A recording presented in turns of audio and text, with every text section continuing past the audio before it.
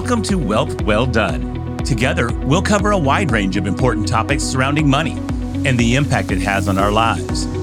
From the sophisticated and highly valuable planning techniques of the ultra-wealthy to the commonly underutilized biblical teachings.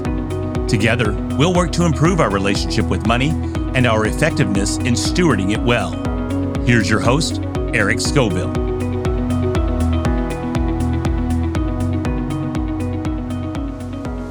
Welcome to the 33rd episode of the Wealth Well Done podcast, where we lean into the tactical, practical, and spiritual advice to help you do your wealth well done.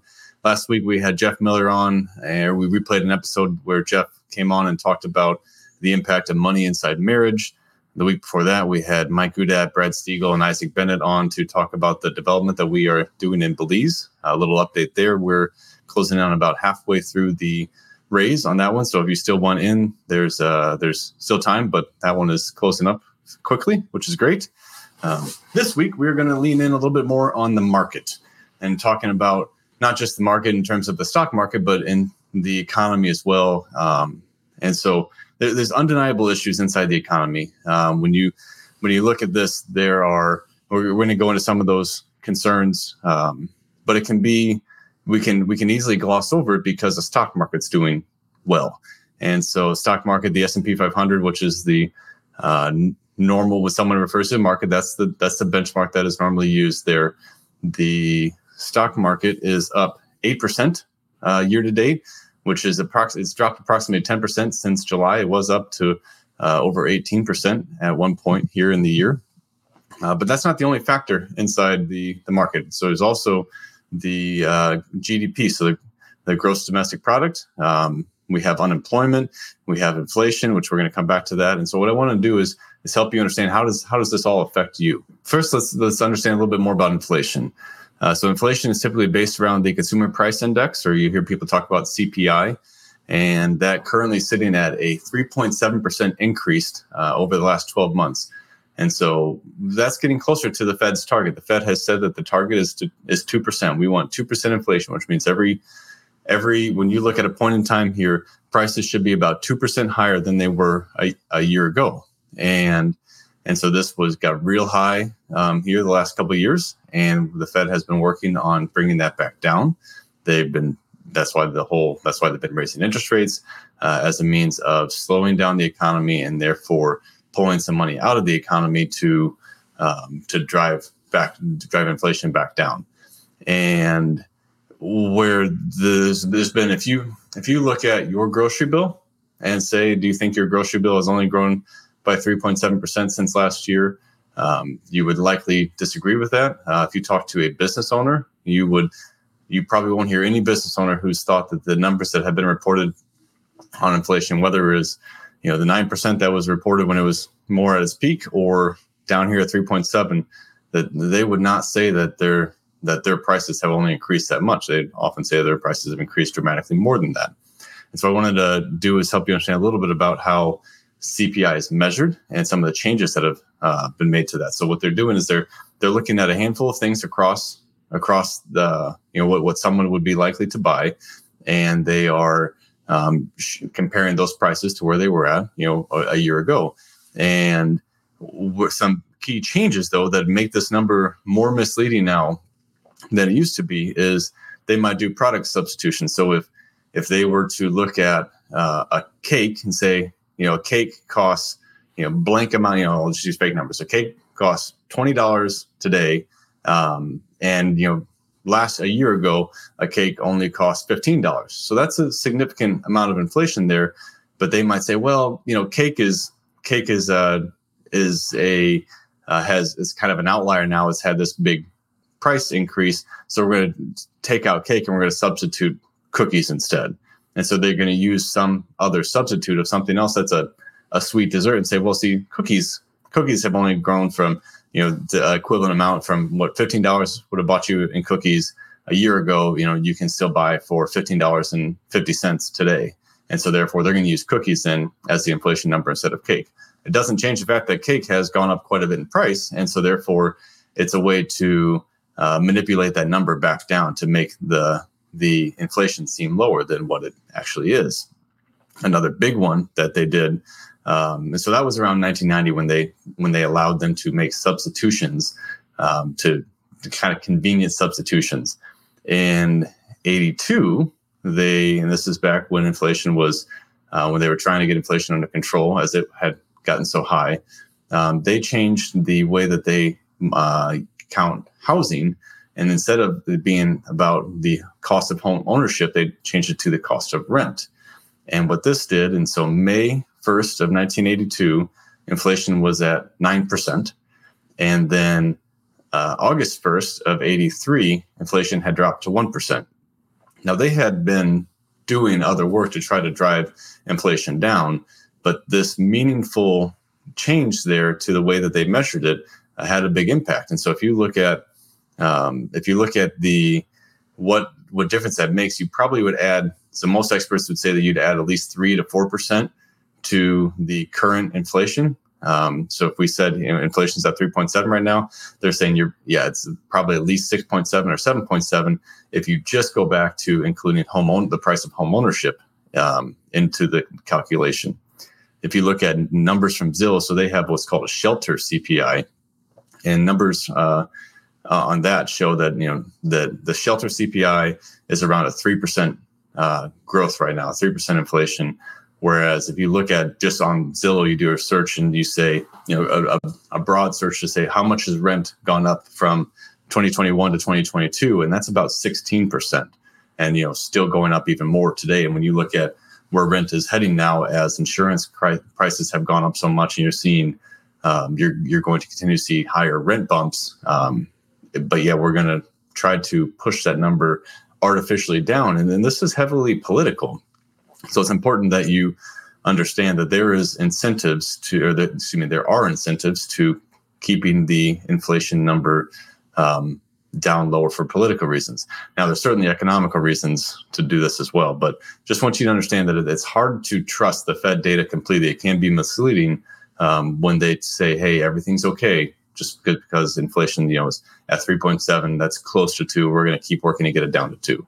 That does not necessarily mean everything's okay. Historically, you'd say a high inflation rate is 5%. What you'll start hearing more people talk about is hyperinflation.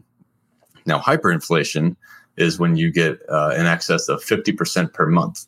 And that sounds crazy, but in not too distant past here, we have had Brazil, China, Germany, France, Argentina, Yugoslavia, Hungary, Zimbabwe have all felt the effects of hyperinflation. In Germany in 1920, so after World War I here, Germany had a 30,000% inflation here. Actually, so I guess that was in 1923. Germany had a hyperinflation of 30,000%. And it resulted from the challenges that came from the losses and reparations from World War I. And then the government had to print money to fund these welfare programs. If you know any country who's doing that today, maybe that rings a bell. Other countries around there started having economic crashes as well. And then what happens is these basic necessities just become incredibly expensive, and because there's a limited supply of them, and everyone needs those things, and so they're willing to pay more money for them. And so as you're willing to pay more money for those basic needs, then you'll see the price of them jump dramatically. And as those prices jump, then the government has to give its citizens more money to be able to buy those basic needs. And so here's how this happens. This excessive money supply comes in, and the people lose confidence that government currency is going to hold its value.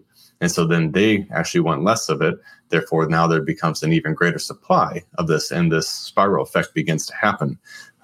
Another thing that you'll see inside what happens to cause hyperinflation is war. And so war is another way that that countries need to print a lot more money, and that can also, if not managed very well, can cause hyperinflation. Now, I don't want to sound the alarm here, because hyperinflation is a real risk. It is absolutely a risk here. When you look at what the United States is doing right now from a debt standpoint, I think the current national debt is sitting at $33.5 trillion.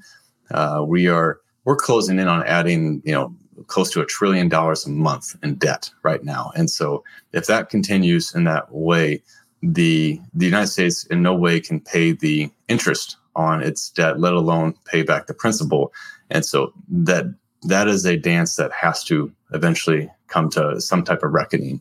And what that looks like is there's a wide range of possibilities there. And anyone who tries to pretend like they've got that all mapped out, I would caution you to not hold too tight to that. I certainly won't pretend to feel like I've got that figured out here. But we're going to talk a little bit more about kind of how this ripple effect may translate to other things on a global economic scale, and then what that looks like for you. So hyperinflation is real. It is something that we should be aware of, and it's certainly something that the Fed, and then there are very, very intelligent people who are making decisions. Oftentimes, the decisions that are being forced to be made politically cause some reasoning to go out the window. But the idea being, if we can, we are in better shape. We have better economic models. We have better policies in place than these other countries have had in the past to protect ourselves from hyperinflation. But at that point, we are increasing our risk for going there. And what could happen is if you see a bank run, kind of like what happened with Silicon Valley Bank, that can happen in other banks here, in other big banks. And there are talks of Bank of America having significant unrealized losses on their balance sheet. And if people started to pull their cash out of Bank of America, then they could cause that to collapse. And so from that standpoint, we just need to be aware of, we are in a fragile economy. Now, it's probably still the most stable, but even still, as the superpower that the United States is, we have made our economy much more fragile than I think what most people feel it is. So when we look at reserve currencies in the history of so when you're talking about the stock market, we often say as financial advisors, we're taught to say, hey, you buy and hold. All right. You look at history, and history shows you that the stock market always comes back. It took a significant drop in the Great Depression. It came back. It took a significant drop in the 80s. It comes back. It takes a significant drop, here in the .com bust, that took a significant drop in the real estate housing crash, and it's come back. Just recently here with COVID. So you just buy and you don't sell when the market's going down, and you just hang on, and it comes back. And when it comes, after it goes through its cycle and it comes back, it normally, I think the number was after a recession, that the average is another 164% of growth from there. And so the numbers absolutely show you that you are better to buy and hold. And as a financial advisor, I am by no means, and I guess we should put this disclaimer out there, that this is not meant to be financial advice to you. So this is meant to be educational, and I would strongly recommend that you do your own research, talk to your own financial team before you act on any of the stuff that I'm sharing with you. Not meaning to sound the alarm, but really meaning to help educate all the listeners here. So as a financial advisor, I'm trained to tell people to just ignore the noise of the market and just look at history. And history says that everything's gonna be okay. Just buy in the market, have a diversified group of investments, and just wait for the market to do its thing, and it'll bring your money back. And that has proven itself here, since the Depression. No doubt that the market has shown that it's got the resiliency to handle that. The problem is we're only looking at a brief snapshot in history. And so if we go out a little bit further, well, the United States hasn't always been the world's reserve currency. And that has changed a number of times. And so you look through, every 70 to 100 years, you see another country take over as the world's reserve currency. And now people are starting to look at that saying, hey, where's the United States in this cycle? Did the United States become the world currency in 1920, or did it really more so become the world currency in the mid 40s after World War II? And either way, where are we at in that cycle? And we can just look at this and say, history shows us the market's always going to come back, but that's only this, segment here since the Depression. But if we go back before then, we don't have as good of data. Obviously, before then, we don't have as good of market analysis, but we can also look at that and say history on a deeper scale shows us that civilizations that world superpowers don't last. They don't last forever. You've got I think the average like 240 years that a superpower stays in its reign. But you also have this concept of this changeover in world reserve currencies, and so that will make an impact on what the American stock market has if and when the United States dollar stops being the world's reserve currency. And so we're gonna dig into that a little bit more here. It's important to kind of understand what's going on in the world. So when you look at Russia, China, India, and some of these other Middle Eastern countries, they're transacting oil trades outside of the U.S. dollar. And so Europe has used the euro heavily for a number of years. But now you're seeing these major countries and and one of the major reasons that all these other countries have U.S. dollars and have so many of them in reserve is for purchasing oil. And so now the biggest producers and consumers of oil in the world are starting to look at this and saying they're going to transact their trades outside of the U.S. dollar. That creates a reduced demand for the dollar, which then causes a devaluation of that currency because there's extra supply and there's not as many people who want it. And so, it's not like the U.S. is just pulling money out of the system here, because you look at how much we continue to spend, and our federal deficit is currently at $1.7 trillion, and the spending that we're doing is currently at $6 trillion. Our federal tax revenue is at $4 trillion. And so we continue to spend a lot more money than we make, and therefore we are pumping more money into the system rather than taking money out of the system to account for other countries not needing to use U.S. dollars as much anymore. So hard to underestimate how big of a deal that is. You also have wars going on. Obviously, you're aware of the war in Ukraine, the war in Israel. Certainly talks of China possibly invading Taiwan and the U.S. going in to defend Taiwan, and that in essence puts us at war with China. What happens then? Stock market, just for reference, when in World War II, stock market dropped about 18%. World War I dropped 18%. World War II dropped about 30%. So if we look at this, where did these? If we had these issues here, where do we go with our money? And what would happen to the stock market if we had the United States not necessarily become get replaced with someone else as the world reserve currency, but it just might lose its superiority as the reserve currency, because you have to look at where else would you go. It's not like all the countries in the world are racing to trust China and to say, all right, China, you're going to be our new reserve currency because we trust you more. We no longer think the U.S. dollar is going to continue to hold its value as well, and so therefore we're going to go with China or Russia. So that's not likely the case. And so what you're just going to see is less and less people using the U.S. dollar, and therefore you're going to see less value on that U.S. dollar. And so that's where we need to be aware of how we should move our assets around to be prepared for that. And again, this is I'm getting ready to send an email out to all of our clients.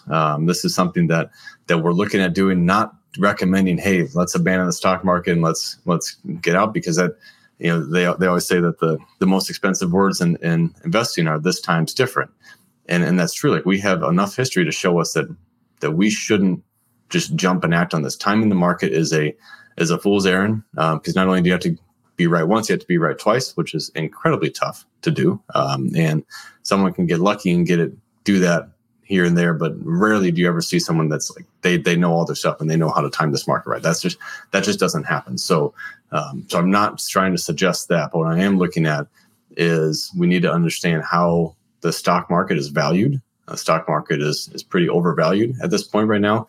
If you look at, I'm looking at some data here from an article on Advisor Perspectives, and it's saying it's measuring a handful of different ratios, and it believes that the stock market is 114% overvalued on average across these different ratios here that range from 87% to 130%. 136% overvalued. So it's produced an average saying that 114% is how overvalued the stock market is right now. What does that mean for your portfolio? It means that your portfolio is maybe 114% higher than it should be, based on the true valuation of the companies that you're invested in. And so when you see these concerns, it drives up the importance of making sure that the assets behind your investment are valued properly.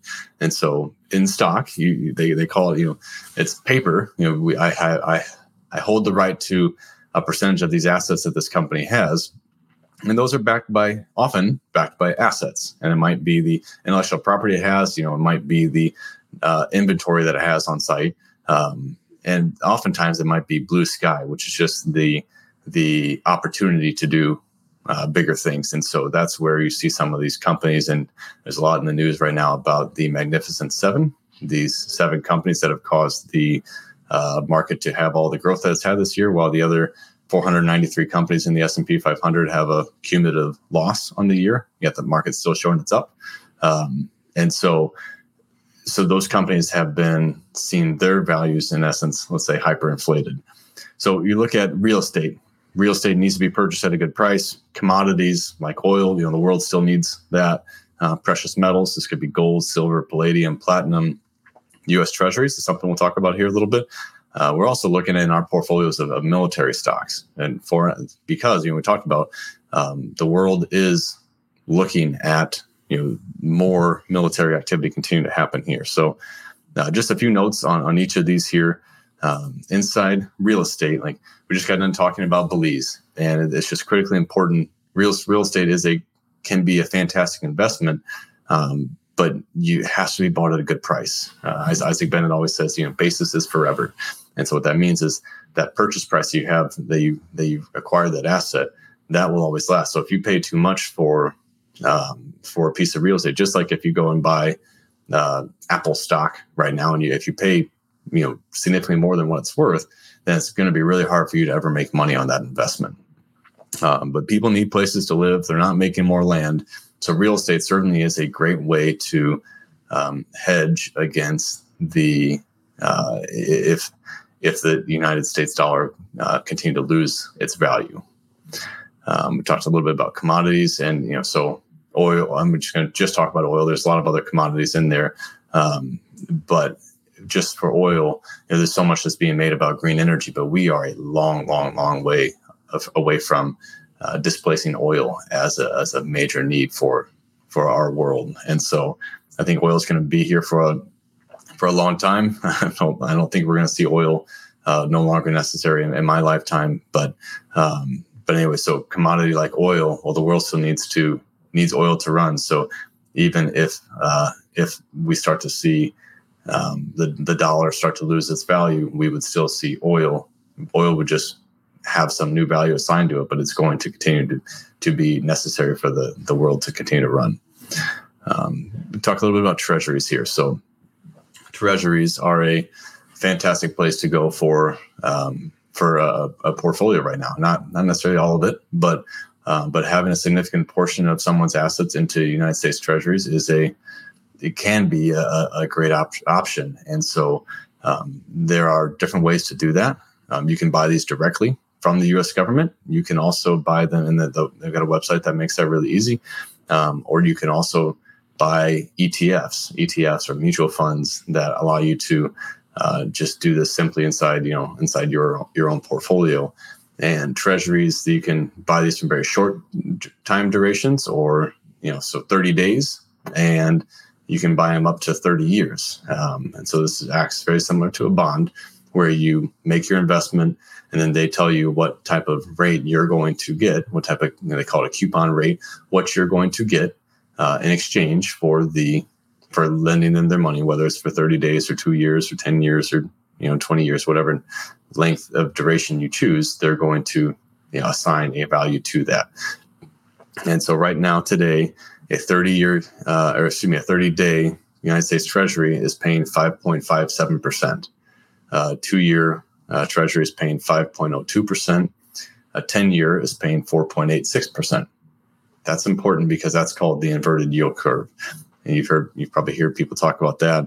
When the 2-year Treasury is paying you more than a 10-year Treasury, that doesn't make sense, because it's saying normally you should get paid more to have your money locked up for 10 years than you would to only have it locked up for 2 years. And so when they have those backwards, that's called an inverted yield curve, where you're actually getting paid more to, in this case, to have your money locked up for 30 days, you're getting paid more now on a 30-day schedule. You're getting paid more than you would over for 10 years. And so from that standpoint, this is the inverted yield curve.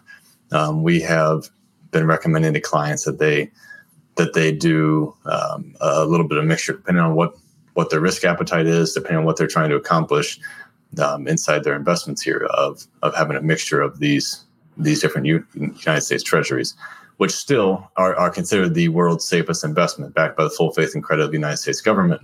It's just the fact that right now the full faith and credit of the United States government is continuing to mean less than it did prior.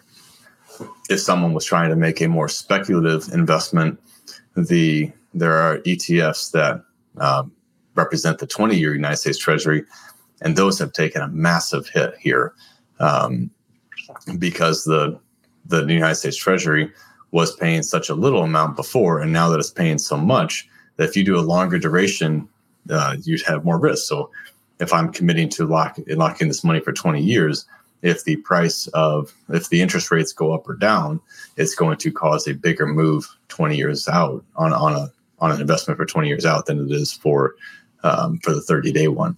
And so there are people who are looking at that right now saying, I think the Fed's done raising interest rates, and therefore I'm going to invest in the 20-year United States Treasury into a Treasury fund like an ETF now, and hope that as they drop interest rates, then that'll cause that fund to outperform significantly.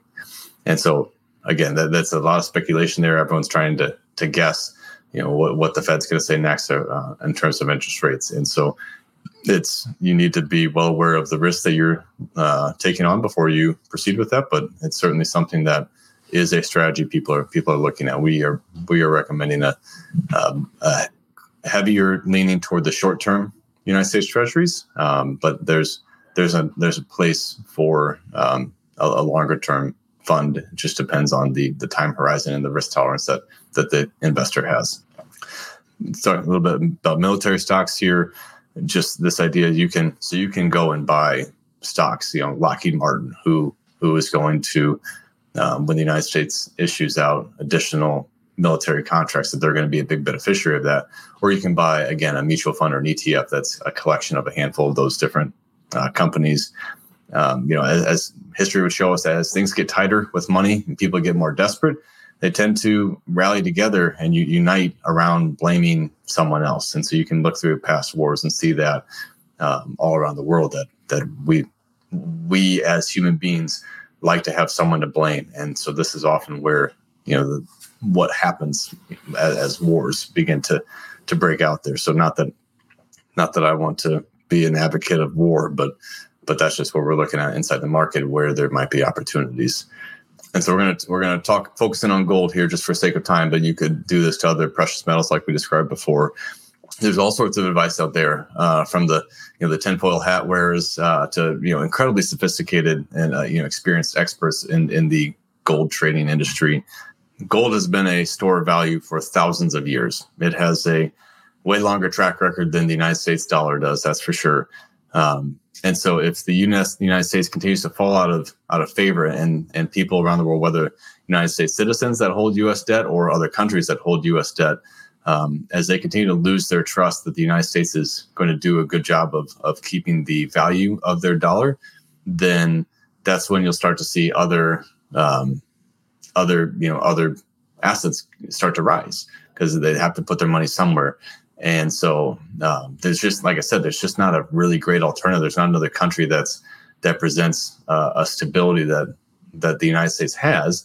And so therefore, you probably see more people point back to gold. And there's talk of this, maybe Bitcoin gains some share there, but I doubt it's ready to assume control as a one world currency like the Bible does talk about. So how to buy gold? You can buy gold bullion, you can buy gold coins, Those, when you do that, you have to be very careful of transaction fees, because it's, if I have a US dollar, I can go buy something from you or from anyone else with that dollar, and there's not a transaction fee for that unless you're using a credit card. But with gold, it's not as easily. The transactions aren't as easy and efficient, and so therefore there is a premium for that. So if you wanted to start making your payments, for everything in gold coins right now, you're going to find that you're overpaying for stuff because it's not easy enough for the vendor, the person that you're contracting with, to take that gold and get US dollars out of it. But there are also ETFs or mutual funds, again, that allow you to that tie directly to gold bullion.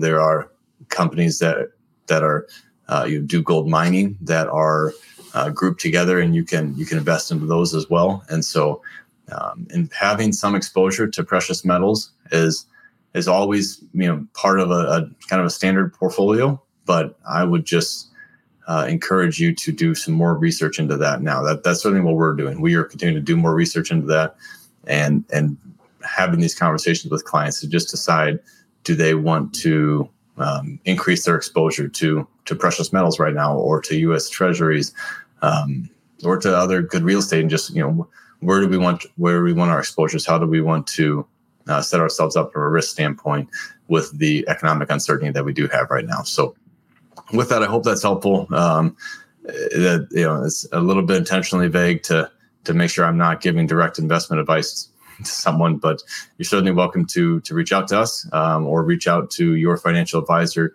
and just ask some more questions, but learn a little bit more about inflation, what inflation really is, learn a little bit more about the risks that we have with all the debt that we continue to take on as a country, and what the downstream repercussions of that are, and then figure out how you want to be positioned in these next few years here as things continue to unfold.